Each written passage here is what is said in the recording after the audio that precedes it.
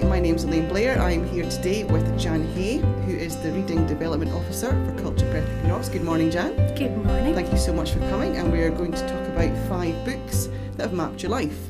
So, will we go back to childhood? Will we start there?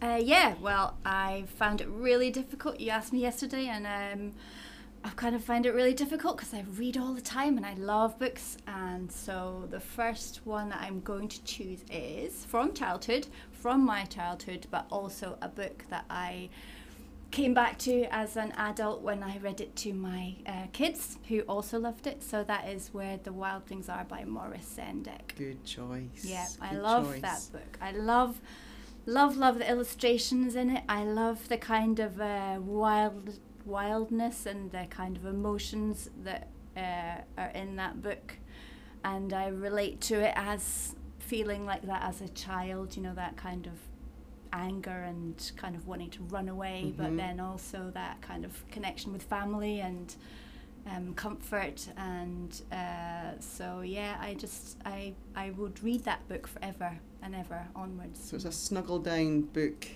If the rain is pouring outside, it's still a book that you might pick off the shelf even today. Definitely. Even if my kids are not there, I would probably still read it. Happy to read so it really to has myself. mapped your life. It really has stuck with you all these years. Yeah, definitely. Which is great. Yeah.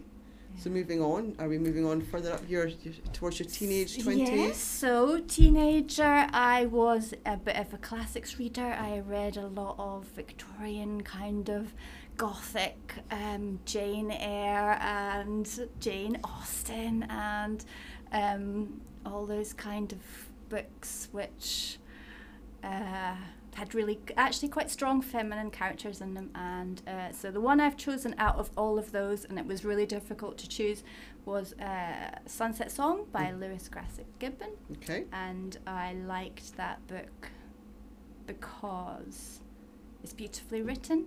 It's quite a quiet book, but it's full of lots of drama, family drama.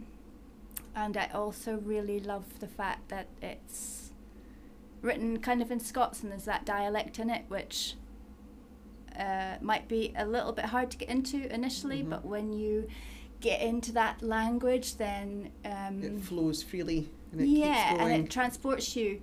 I think by using a different language, it kind of transports you further into that kind of story or that other world or other reality. So that's kind of why I chose that, because of the kind of language and the beauty of how he writes. Fantastic. Moving on, do you have book number 3? I do. So my third book I have chosen is, I'm not even sure exactly how to pronounce it, Gilead by Marilynne Robinson. And I went with a friend to see her at the Edinburgh Book Festival, and she was an amazing speaker, and then I just went and read every single thing that she'd written. And I just really loved that book. It's really moving. It's a very quiet book again, very Is moving. Is there a theme of quiet books for you? Just quiet, well, just building kind up? of, possibly, yeah. If you look at the choices, there is a bit of a theme kind of coming out there. So what's this book about? Where does it happen? Okay, so it's kind of like a letter from a father to his son. The father was a minister, kind of set in Iowa in America, and his first wife died, and then he had a big gap in between when he remarried, and he comes to remarry later, and so has a son as an older father. Okay.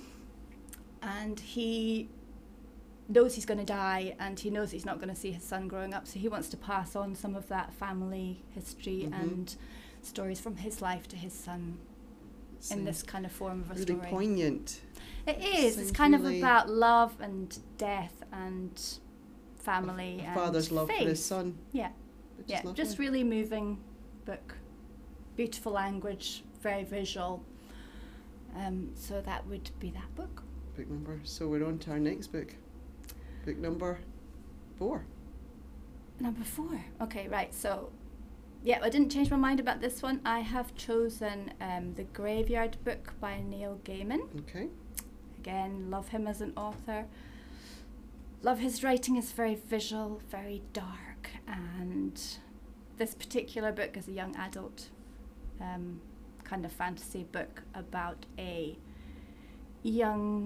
very young child who sees his parents murdered. Again, a bit dark. Just a little bit dark there, Jan, just a little bit. Okay. He wanders away from his house and goes to live in a local graveyard and is kind of adopted by the supernatural occupants of the graveyard, and learns all their stories and grows up, comes of age, and then leaves when he's 15. So this all happens between the ages of what? Between the ages of probably 1-2 to 15. So you left at the age of 1? Yeah. Really? Okay. I'll definitely have to put that on my list to read. Yeah, it's a great book. I've recommended it loads of times to people, and it's maybe one I would probably reread as well. I don't really reread books very often, but I would probably go back to that reread that one. Okay, so we've got to the end. Book number 5 of the 5 books that map your life.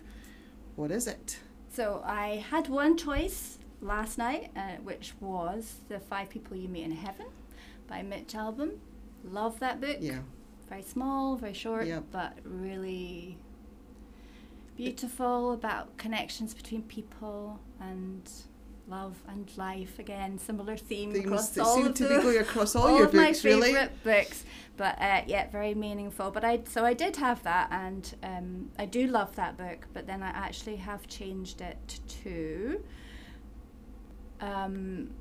The Wolves of the Calla by Stephen King. Okay, Stephen King, dark. Part of a very dark fantasy trilogy called The Dark Towers.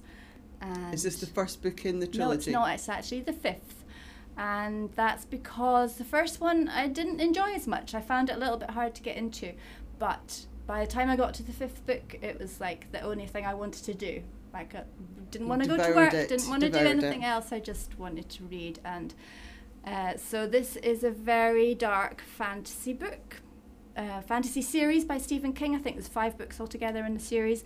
It's kind of fantasy, science fiction, horror, and western. So if you like any of those, and then, western, then I would give it a try. And if you can get through the first book, which is a little bit harder, it's an amazing. What makes it hard? Why is the first book hard? It's a bit slow. It's just a bit slow to engage with. But as a because it's a part of a longer series, you see how important that is. It's the building block for the rest of the book, so you have to. Book, and I'm a huge fan of big series of books, so I love Game of Thrones, and I loved sort of Chronicles of Narnia and Lord of the Rings and all those sort of fantasy big series, epic series of books, which are so wonderful. But that one is my favourite, The Dark Towers. That's great. Henry, thank you very much for sitting down with me this morning for the 5 books that map your life. Thank you. Thanks for listening. We'll be back soon with another podcast. Don't forget to like, subscribe and share this podcast with your friends. And if you're able to support Culture North and Kinross in any way, please consider donating to our Book Heroes campaign. A link to this campaign can be found on our website and in the show notes. Thanks again.